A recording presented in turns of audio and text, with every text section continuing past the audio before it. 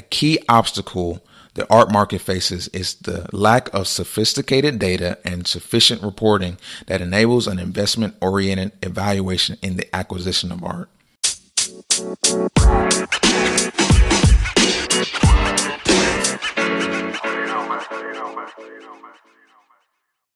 You're now listening to the Contemporary Equity Podcast with your host, Garen. We're going to dive into fine art, finance, and technology. We're going to discuss data analytics, blockchain technology, and the power shift with social media. A key obstacle the art market faces is the lack of sophisticated data and sufficient reporting that enables an investment-oriented evaluation in the acquisition of art. Art collectors are looking for the same level of sophistication from their auction house as from their investment bank. Now, when I mention data in relationship to art investment, I'm speaking to current and historical prices of art. Who is selling? When are they selling? Meaning how long are they holding the art? And who is buying? Access to data and analysis of data is key for collectors to understand these movements and financials. The majority of the art market is in the primary market, private and gallery sales, which that data is not readily available. Secondary market data, the auction house, however, is public information. With better data, all facets of the industry could improve, from the tracking of art with RFID transponders to leveraging relevant data in the appraisal process. Now let's dive into blockchain technology. As I stated before, the art industry is very opaque, and there are several middlemen involved, and the paper trails are not always accessible. Blockchain could help keep track of artwork's movements and be an alternative to the paper trail, using distributed ledgers for tracking the ownership history and the location of fine art. Now, the technology manages interactions between all parties involved, from the artist through the galleries, the auction house, all the way to the buyers. Now, what exactly is a distributed ledger? Distributed ledgers use independent computers to record, share, and synchronize transactions in their respective databases. Every transaction has a timestamp and is digitally signed, making the ledger an auditable history of all transactions in the network. A high level of integrity is assumed due to the very nature of the ledger.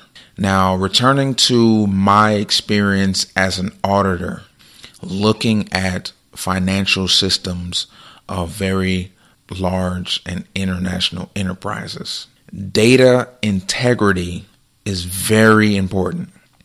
You have to have a reasonable level of assurance that the data that you are collecting is relevant data and it is reliable data.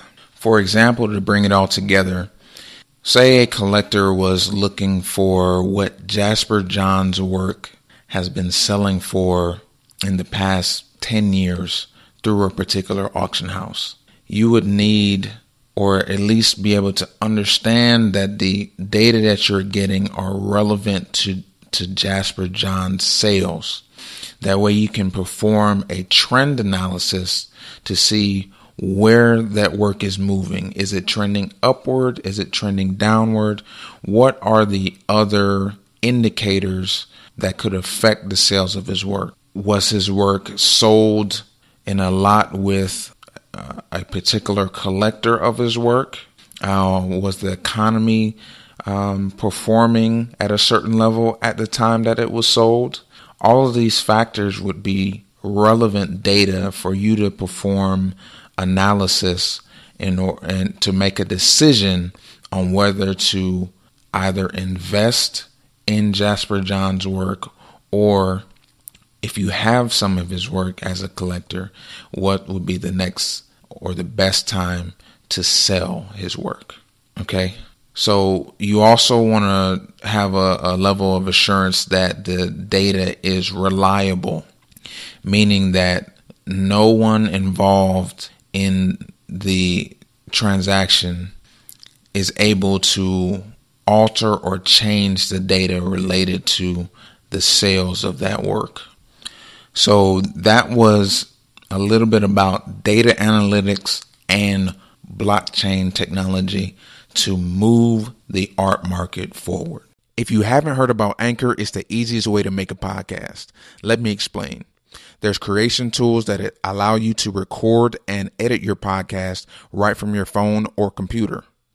Anchor will distribute your podcast for you so it can be heard on Spotify, Apple Podcasts, Google Podcasts, and many more. You can even make money from your podcast with no minimum listenership. It's everything you need to make a podcast all in one place. Download the free Anchor app or go to anchor.fm to get started today. With the growth of online sales and the power shift with social media, living artists are becoming more profitable. As we discussed before, working with the gallery, there is a vetting process and a marketing plan that has to be executed in order to get the work sold. That whole process can take months. And even in the event of artwork being sold, the funds are usually deposited into an escrow account, and it could take an additional few weeks, if not longer, for the funds to be deposited in the artist's account. With Instagram, again, I can't stress enough, the Instagram shopping feature allows an artist to post their work on their profile and for a collector to buy directly on Instagram.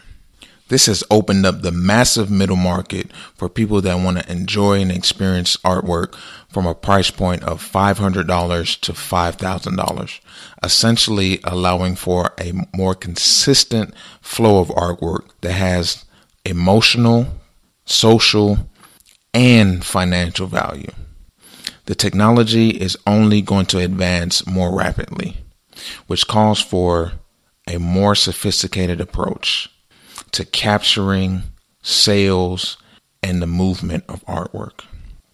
Tools like data analytics and blockchain technology can be used to meet the demand for data transparency.